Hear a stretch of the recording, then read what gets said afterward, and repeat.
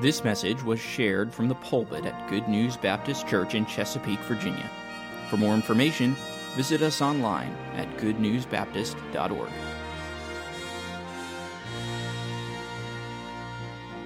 This morning, I'm asking you to turn to what I believe is one of the greatest resurrection passages in the Bible. When we think about the resurrection texts, and obviously one is not more important than the other, but when we think about resurrection texts, this is one of my favorites because it takes the realities of what happened that first resurrection morning and it shows the direct impact of the resurrection on your life and my life. We need to be reminded the gospel is not just there for me to put my faith in Christ and then someday to have eternal life in a home in heaven. The gospel is about my whole life. I come to faith in Christ, He moves in, and then the gospel is He continues to change me into the image of Jesus until I stand before Him. And you cannot separate the truth of the gospel from the resurrection. In fact, the apostles will emphasize it, that if thou shalt confess with thy mouth that Jesus is Lord, the Lord Jesus, and what? Believe in thine heart that God hath raised Him from the dead, then thou shalt be saved. Somebody says, well, yeah, I believe in Jesus. I just have a hard time with that resurrection thing. You're not saved. You believe that Christ's work on the cross was sufficient and that three days later He rose victorious from the grave. It all is part and quintessential. So on the first resurrection morning, literally human flesh, the body of our Savior, the Lord Jesus Christ, that had been killed, walked out of a tomb on the north side of Jerusalem. His resurrection enables all flesh to have new life while living here and eternal life with Jesus forever. The resurrection is one of the most practical doctrines in all of Scripture. So today we need to truly understand what it means to live life in Him. What it truly means to know Him in order to have the power of His resurrection living through us every day. And so, in the final time that we have together, let's look quickly at the impact of His resurrection. The impact of Christ's resurrection. Do you know Christ as Savior? If you know Christ as Savior, there is resurrection power that should be changing everything about your life. Everything.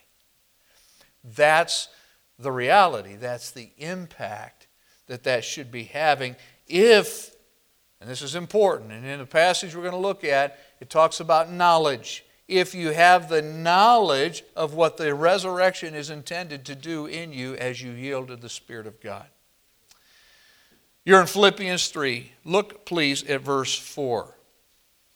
Though I might also have confidence in the flesh, if any other man thinketh that he hath whereof he might trust in the flesh, I more. Now what Paul is doing here is he's setting the tone. We all trust something to get along in life. For a long portion of Paul's life, he trusted his flesh. He trusted himself. And he found out that was vanity. That was foolishness. All right, and so he's going to go on and he's going to talk about the standing that from a human standpoint he thought that he had. If anybody could earn their way to heaven, if anybody could please God from the standpoint of impressing God and crossing all the T's and dotting all the I's, it was Paul. So he's going to go on. He's going to say, all right, trusting my flesh. If somebody could do that, I qualified. Here was my standing. Let's look at Paul's standing now in verse 5. Circumcised the 8th day. When it came to circumcision, that act that allowed a person to be a part of the covenant body of Israel, part of their family, so to speak. Paul was an 8th day man. All right? He wasn't like proselytes, Gentiles, who were circumcised in their maturity. No, the 8th day. In fact, Paul could look back and boast that his parents had followed the law. And so the 8th day, they followed the law and had this done to their son.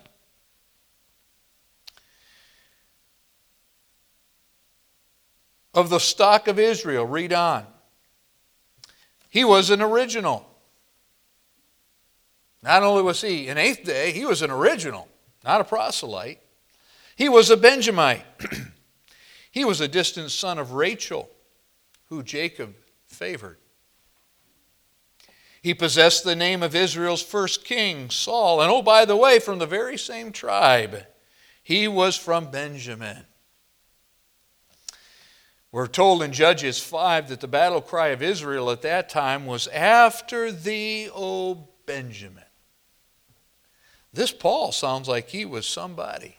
Of course, his name at the time was Saul, but you know, boy, what a resume. But we're not done. A Hebrew of the Hebrews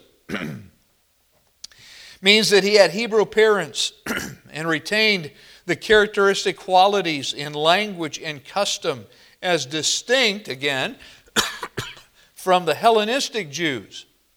The Jews in Paul's day who had embraced Greek and Roman culture. His family, his lineage, his parents, himself, they were different from that. Even though Paul's family had probably been forced to leave Israel and what we know as the diaspora, some point in Israel's past, and now they were living in Tarsus. And although Paul knew the Greek language as well as Aramaic, Acts 21:22 tell us that. But here's the point. He knew Hebrew. He had not been Hellenized. Okay? In the modern vernacular, he wasn't worldly. His family wasn't worldly. These were true Jewish people. But he's not done. He's a Pharisee who thought he was staying true to the Scriptures and believing all the right things. And by the way, this shouldn't be lost on us this morning. Do you know what the Pharisees believed? They believed in the resurrection. So even there he qualified, right? The Sadducees, they didn't believe it. But he believed it. He was a good Pharisee. So in the flesh, everything was lined up. All the qualifications, everything needed to please man and God, so he thought. And it's interesting that in the context here, how's that described? It's flesh. In other words, it's not of the Spirit.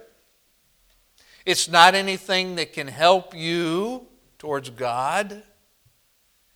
It's just flesh. It's you. It's self.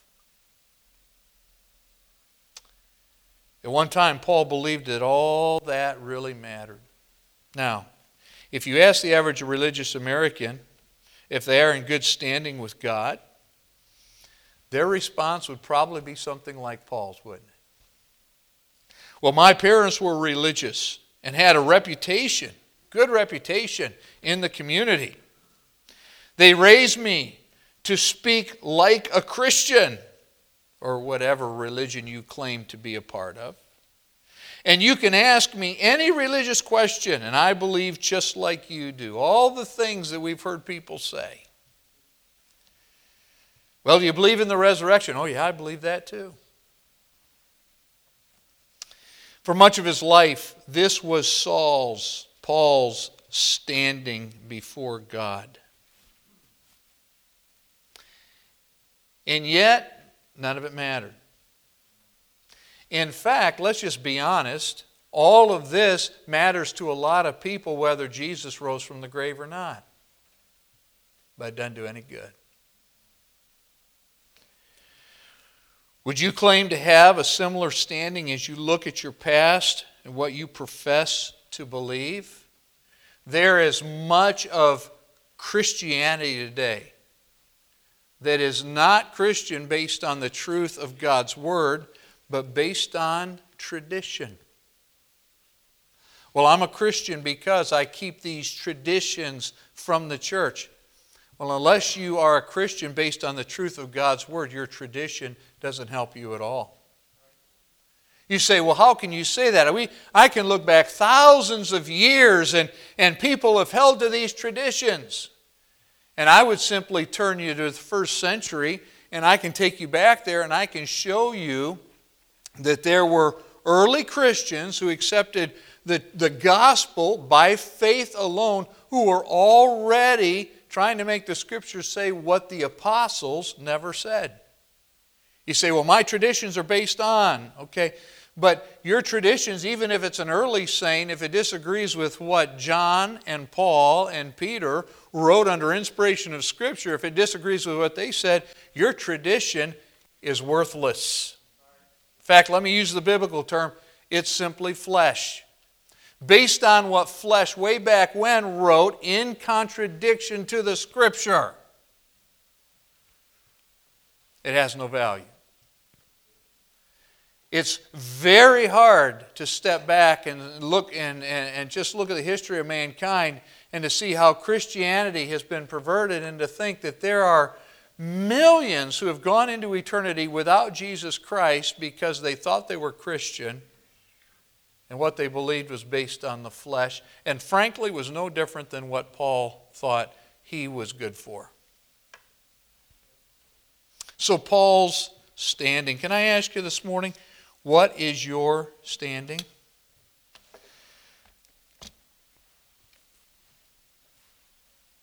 Along with Paul's standing, notice what he said about his serving. If anyone could be religious and get to heaven, Paul made it. But he didn't make it that way. What about Paul serving? There was never any doubt that Saul of Tarsus practiced what he believed and that he preached. Look at verse 6. Concerning zeal, persecuting the church. Not only did he speak out when others opposed his doctrine, he tried to stamp out those who believed differently. He was zealous. It's one thing, and many people, including Christians, won't speak out when someone opposes what they claim to believe. But Saul was very different. If you disagreed, he'd try to stamp you out. And especially he hated those who believed that Jesus of Nazareth was Israel's Messiah, that what he did at the cross was the fulfillment of the Old Testament law. We didn't need the sacrificial system anymore. It all pointed to him. He settled that at the cross. He paid for man's sin. He washed it away, not just covered it like the law said, but he washed it away, that his work was sufficient, and 3 days later, he rose from the tomb.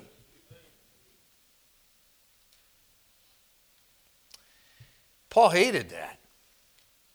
He tried to destroy that until one day on the road to Damascus, he met the risen Jesus himself. And by the way, he didn't argue about the resurrection at that point. He said, "Who are you, Lord?" So, concerning zeal, persecuting the church.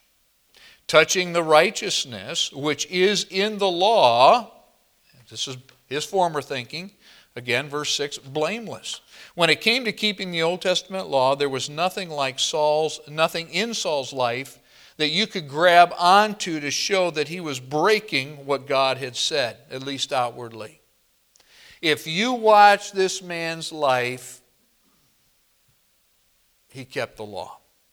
There was no doubt. Later in Romans and other places, Paul would confess the truth that inside really he was serving the flesh too. But when it came to keeping up appearances, Paul was blameless in his service to Judaism. There are a lot of Christians that aren't that zealous, whose testimonies aren't that blameless. But Paul, at least from appearances, was this kind of a man.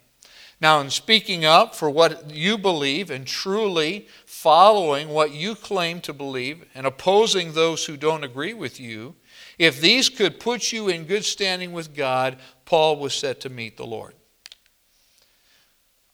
But there was a serious problem with the way Paul used to think.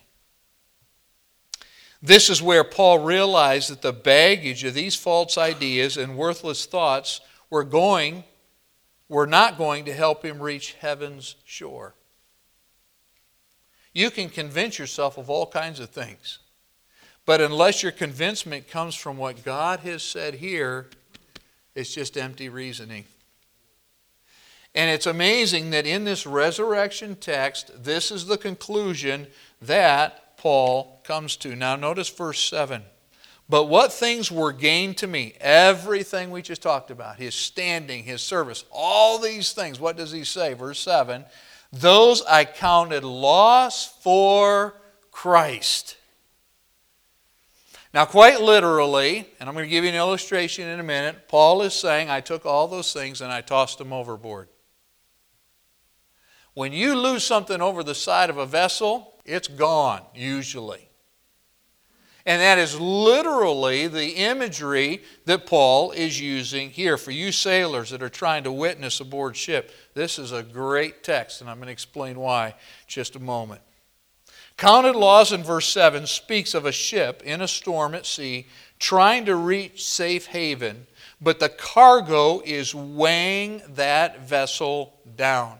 There are a couple times in Scripture, one of those times is in Acts 27, where a vessel is threatened. In Acts 27, Paul is on the ship. And they're concerned because they've lost control. It's an awful storm. They're concerned that if we don't lighten the vessel, whatever we hit, wherever we go, we're all going to die. And so what happens is they start taking everything off and throwing it overboard that is not going to help them reach safety. Do you get the picture? That's the illustration that Paul is using here. When Paul realized that what he believed was going to destroy him, he counted it as worthless and tossed it overboard. Now, how worthless did he count it? Verse 8, yea, doubtless, and I count all things but loss for the excellency of the knowledge of Jesus Christ my Lord, for whom I have suffered the loss of all things. Paul did suffer because he turned his back on what the Judaizers thought was important. He walked away, he tossed it overboard. They thought he was crazy. One minute they're giving him letters to go to Damascus to try to kill Christians. The next minute they're trying to kill him as a Christian. By the way, what an example of what religion really is. And then he says, and I do count them but dung that I may win Christ. Totally, totally worthless. Paul takes the illustration to this point. To try and satisfy his spiritual longing was as worthless as human waste. Or this could be speaking, as Lightfoot says in his commentary, of the food left over from a great feast. Have you ever been someplace where there was so much food but everybody's full and there it sits? It's not of any value anymore. All right, and Paul had been trying to satisfy himself for years as Saul with the thinking of the way he had been taught and what Judaism taught, and Old Testament minus the rest of the Old Testament. In the passage I read earlier, Jesus, those men on the road to Emmaus, those two, what did he open the Scriptures, and from the Old Testament he reasoned with them that he was the Christ. You can be saved out of the Old Testament, but you can't be if you're just looking at the law. And so Paul said it's worthless. It's got to go overboard so that I can get to Christ. Now don't miss the fact that what we think and believe makes an eternal difference. What you think, what you truly believe between those two ears of yours, it's going to make an eternal difference. It does matter. Knowledge of Christ, you see that in verse 8, is necessary to win Christ. What does that word win mean? To gain Him, to have Him. And so this brings us in the text to Paul's new standing. I love this, verse 9. And be found in Him, not having my own righteousness. That went overboard. It's of no use. Not having my own righteousness, which is of the law, but that which is through the faith of Christ, the righteousness which is of God, from God, by faith. What a text. To be found in Him has the idea of being found out as true or false. The Bible gives us an example of people that will one day stand before the Lord and they'll say, didn't we do all these wonderful things and cast out demons and do all this? And He'll say, depart from me, ye workers of iniquity. I never knew you. What's the problem? You don't have my righteousness. You're trying to convince me of your own. And you don't have me. I don't know you. Boy, is that a sobering text. It's not your standing, it's not your flesh when you meet Jesus. You must be found in Him. That's the answer. Scripture says that we can be found to be liars, Proverbs 30 and verse 6. We can be found guilty, Proverbs 30 and verse 10. We can be found faulty, Hosea 10 and verse 2. We can be found to fight against God, Acts 5:39.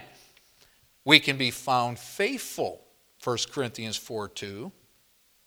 In the end, Paul wanted to be found in Him. If you look at that verse again, verse 9, he wanted to be found in Christ. This is based on the knowledge of Christ Jesus back in verse 8. And the fact that He loves you, He gave Himself for you, and that you have put aside everything else. You're not coming on your merits. You're coming based on His promise, admitting you're a sinner, and receiving His free gift of salvation, which means to receive His righteousness. Now, what are the implications of being found in Him? Well, it's a new standing of righteousness. Not yours, but His. Who was without sin, eternal God, sinless. A new standing of righteousness, not your own, but from God. Declared righteous, justification through faith in Jesus Christ. Look at verse 9 again. And be found in Him, not having my own righteousness, which is of the law, but that which is through the faith of Christ. Trusting Him, the righteousness which is of God by faith. The law could never make a man righteous. It could only condemn him to death.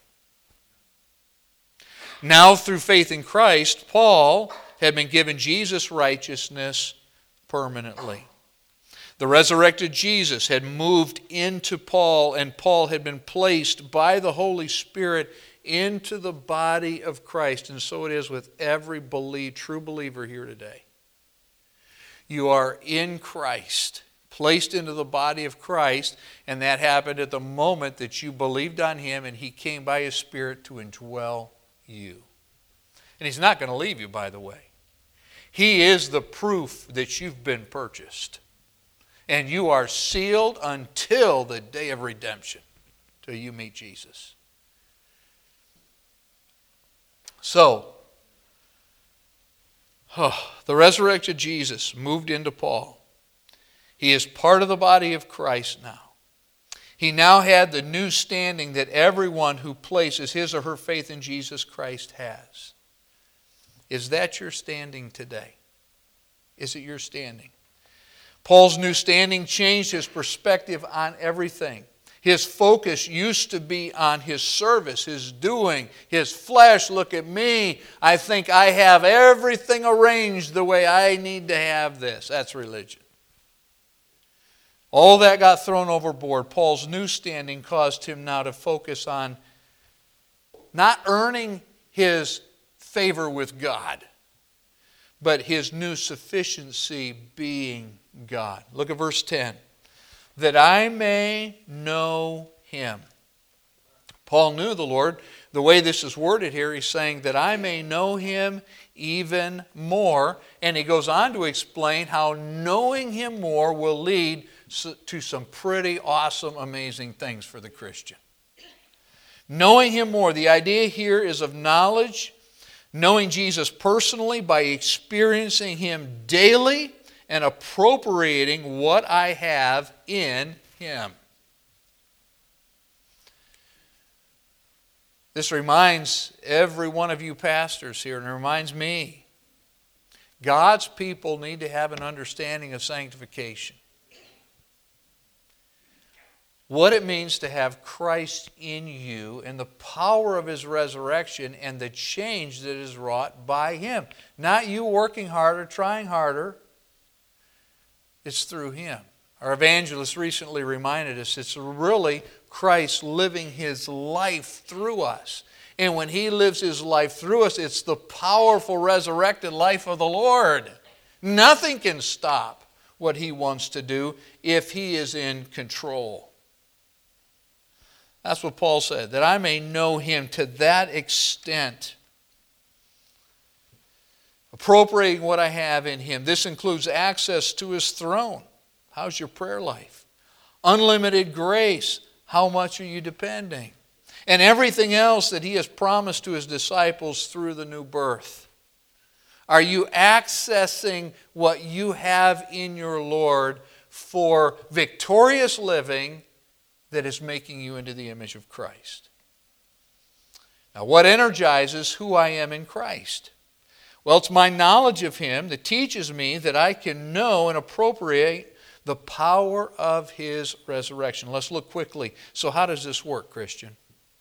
How does this work? Well, Romans 6:4, therefore, we are buried with him by baptism into death. This is not water baptism. You have to go back and look at the context. This is when the Holy Spirit supernaturally places us into the body of Christ. He immerses us into Christ's body. What happens then? That like as Christ was raised up from the dead by the glory of the Father, even so we also should walk in newness of life. All right, so when I believed on Christ and he came into me, he immersed me into his body. Part of the church now.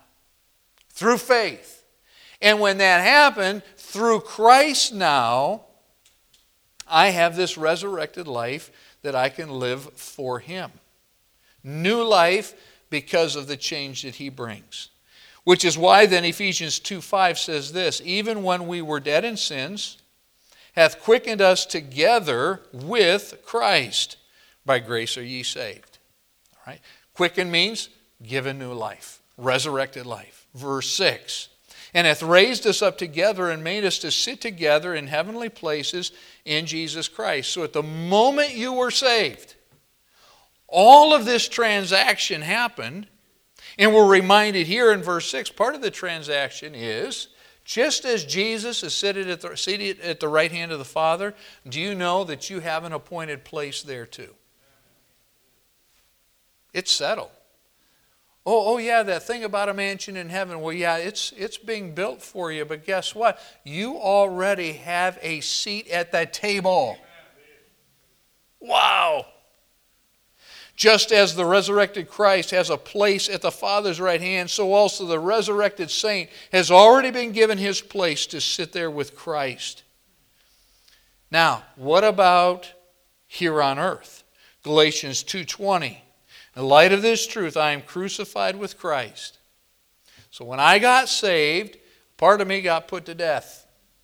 The old nature, the old man, it got put to death. That's what crucifixion was.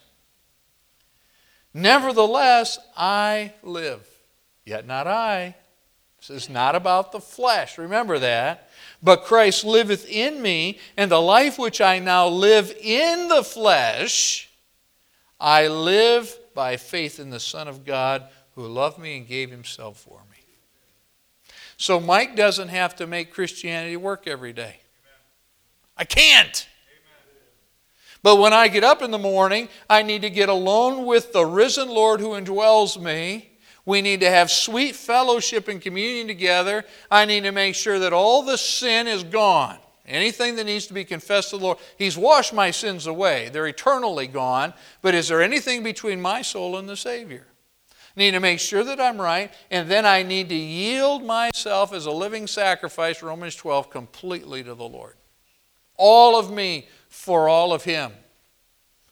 And this is what I say to the Lord on a daily basis. Lord, today I'm surrendering to you my mind, including my memories. And my mouth. I just work my way down. And these members. And my motives. All of me for all of you. And if I hold on to any of it, I'm going to make a mess of things. So Lord, I'm surrendering that to you. Let the words of my mouth and the meditations of my heart be acceptable in thy sight. Lord, I want to be a living sacrifice today. But Lord, I'm going to yield to your Spirit, and I try to be conscious of the fact that now I'm in a place where he can live and shine through me. Now, how do I stay in that place as I go through a day where the mud and the yuck of the world, splashes up on us? It's called praying always with all prayer and supplication in the Spirit. I just talk to the Lord. I have to talk to the Lord all day about all things. That keeps me focused. That keeps me right. And that lets me experience the power of resurrection. Oh, wow. So through faith in the Christ who I know and who lives in me, I can have this power. I'm equipped to know the fellowship, as you read on there now, the partnership of his sufferings, plural. This may be the physical suffering that he allows into my life that makes me know his power there. Renee and I just spent a week with her father who is failing. For those of you that are caring or who have cared for aging parents, it's not easy. So, resurrection power is available to you in that situation to be everything you need to be. What about a physical ailment, battling some disease or some illness? Some maybe here this morning, you feel like you're still getting over COVID. How do you do that? Well, it's not you. But the resurrected Lord can do that in you. Just yield. Trust. Trust him. Physical suffering. I love the fact in 2 Corinthians 12:9 that Paul understood this, even to the point where the Lord had given him a physical problem, an ailment. We don't know exactly what it was, but 3 times he went to the Lord and said, Lord, would you take this away? 3 times the Lord said no. And then he said this, and this is glorious. Because my strength, my resurrected life in you, my strength is made perfect in your, say it, in your weakness. And so Paul said, I'll rather glory in tribulation. Whatever I'm facing, the loss of a loved one, whether it's some other physical thing that I'm facing, maybe the loss of a job, whatever loss it is, whatever went overboard and you think, uh-oh, there goes life. Don't fear. In your weakness, he is sufficient. All sufficient. How about persecution? Of course, this refers to persecution suffering as well. The fellowship of that. Enduring things. The same opposition that Paul endured. Resurrection power enables us to be conformable then unto his death. Physical suffering, persecution suffering, and then I'll just tell it this way. The suffering of having to live with the temptation of this flesh every day. I don't know about you, but I'm tired of it. It is suffering, and sometimes it just feels like it's coming at you in repeated volleys. I like what we're reminded of in Ephesians chapter 6. It does feel like the fiery darts of the wicked. Don't look up because the arrows are coming down, one after another. How do I survive that? Well, I'm conformable unto his death. How did Jesus, with human flesh, all that temptation, persecution from others, he experienced physical ailment as well. How did he continue to move forward and fulfill the will of the Father? Well, being made conformable unto his death. He died to self and he continued to yield to the Spirit. That's how it happened. And again, I would encourage you, our evangelist recently preached a great message from that text reminding us that Jesus' humanity was full humanity. He set aside the free exercise of his divine ability to do things and depended completely on the Spirit of God, and it was through that he lived a sinless life. Now, I'm not suggesting any of us can do that because we've all failed at it already. He had no sin. But as we yield to him, guess what? The resurrected life of Christ, that power can live through you. You don't have to sin. You don't. Being made conformable unto his death. The Father was pleased with the Son. The Son was committed to always doing the will of the Father. Why? Because he was yielded to the Spirit. You have the resurrected Spirit of Christ living in you now. So this was Paul's new sufficiency. It is our own based on who we are in Christ as we live in faith dependence. So let's close. One of the most moving life experiences for any believer, Pastor Ned asked the choir this earlier this morning as they were preparing. But one of the most life-changing experiences or memorable experiences is to visit the Garden Tomb outside of Jerusalem. If you ever have a chance to go and do that, go. It's worth it. From Gethsemane, the garden, you get to the one side of the garden, and you can look down today literally over a ledge, and you can look right down at Golgotha. Now there's a bus station right here that's noisy and obnoxious. But you look away from that, and you can still see the face of that hill, and it still looks like a skull. The eye sockets, the nose, it's still there.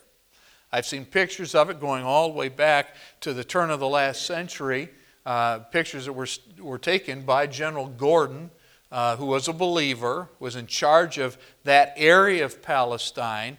And when you look out, it looks like somebody literally took a skull and planted it right in the earth. So on the one end of Gethsemane, you can look down and you know that it was there that our salvation and our standing were one. Jesus hung on the cross. He said, it's finished. Salvation and our standing, it's done. And he gave up the ghost. They took his dead body off the tree, came around to where that garden was, a garden that we believe was owned by Joseph of Arimathea. He had a tomb there. We know it was a garden because there's a huge cistern underneath it. You can get online and look at pictures of that, but they had a water source. It's a beautiful garden today.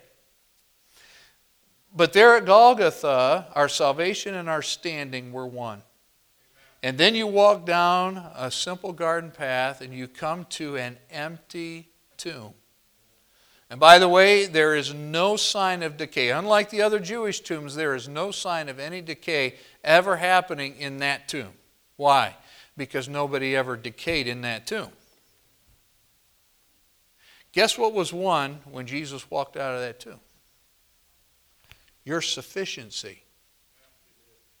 And that's why if you are a knowledgeable, thinking Christian, you go to that place and you see where the cross was, what was won there, where you now stand before the Lord in His righteousness. You don't have to worry about your own.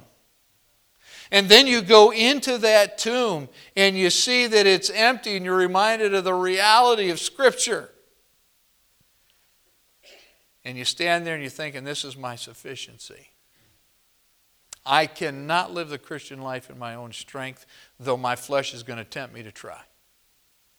But my sufficiency is of Christ. So, as a resurrected Savior on this earth, what could He do? In that glorified body, what could He do? You're not in a glorified body, but His power now is fully effective to you. Not so that you can show off and try to be somebody, but so that now you can fulfill the will of the Father just as He did. He is risen, as He said. And the practical application of that is amazing.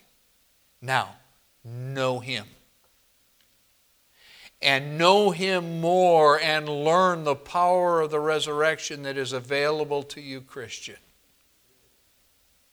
And even in suffering, even when you battle the flesh, let that power be what dominates and controls you to the glory of God. And oh, by the way, in all of that, you will feel, you will sense the joy and the peace of the Lord and satisfaction that nothing else in this earth can bring. So know Him and know the power of His resurrection. Shall we pray? Lord, thank You for Paul's honesty to the Philippians. And of course we know this is inspired Scripture. But Lord, it reminds us who we are in Christ. What a difference He makes. And Lord, we are going to feel weak. Sometimes You're going to allow things to happen to remind us that we're weak. But all of that is so that we can turn to Him who is all sufficient. Now, Lord, on this Resurrection Sunday, would You help us to apply truth now? Father, in these closing moments of this invitation, do a mighty work, I pray, in hearts in Jesus' name. Toward the hope of our high calling, toward the promise we've received. Thank you for listening. If you have questions about your relationship with God, or you would like to know more about the ministry of Good News Baptist Church, please visit us online at goodnewsbaptist.org or call us at 757-488-3241. We encourage you to share this message with others. We trust your heart was challenged as you listened, and God's Word has had an impact on your life, as together we strive to show forth the path of life. Press on.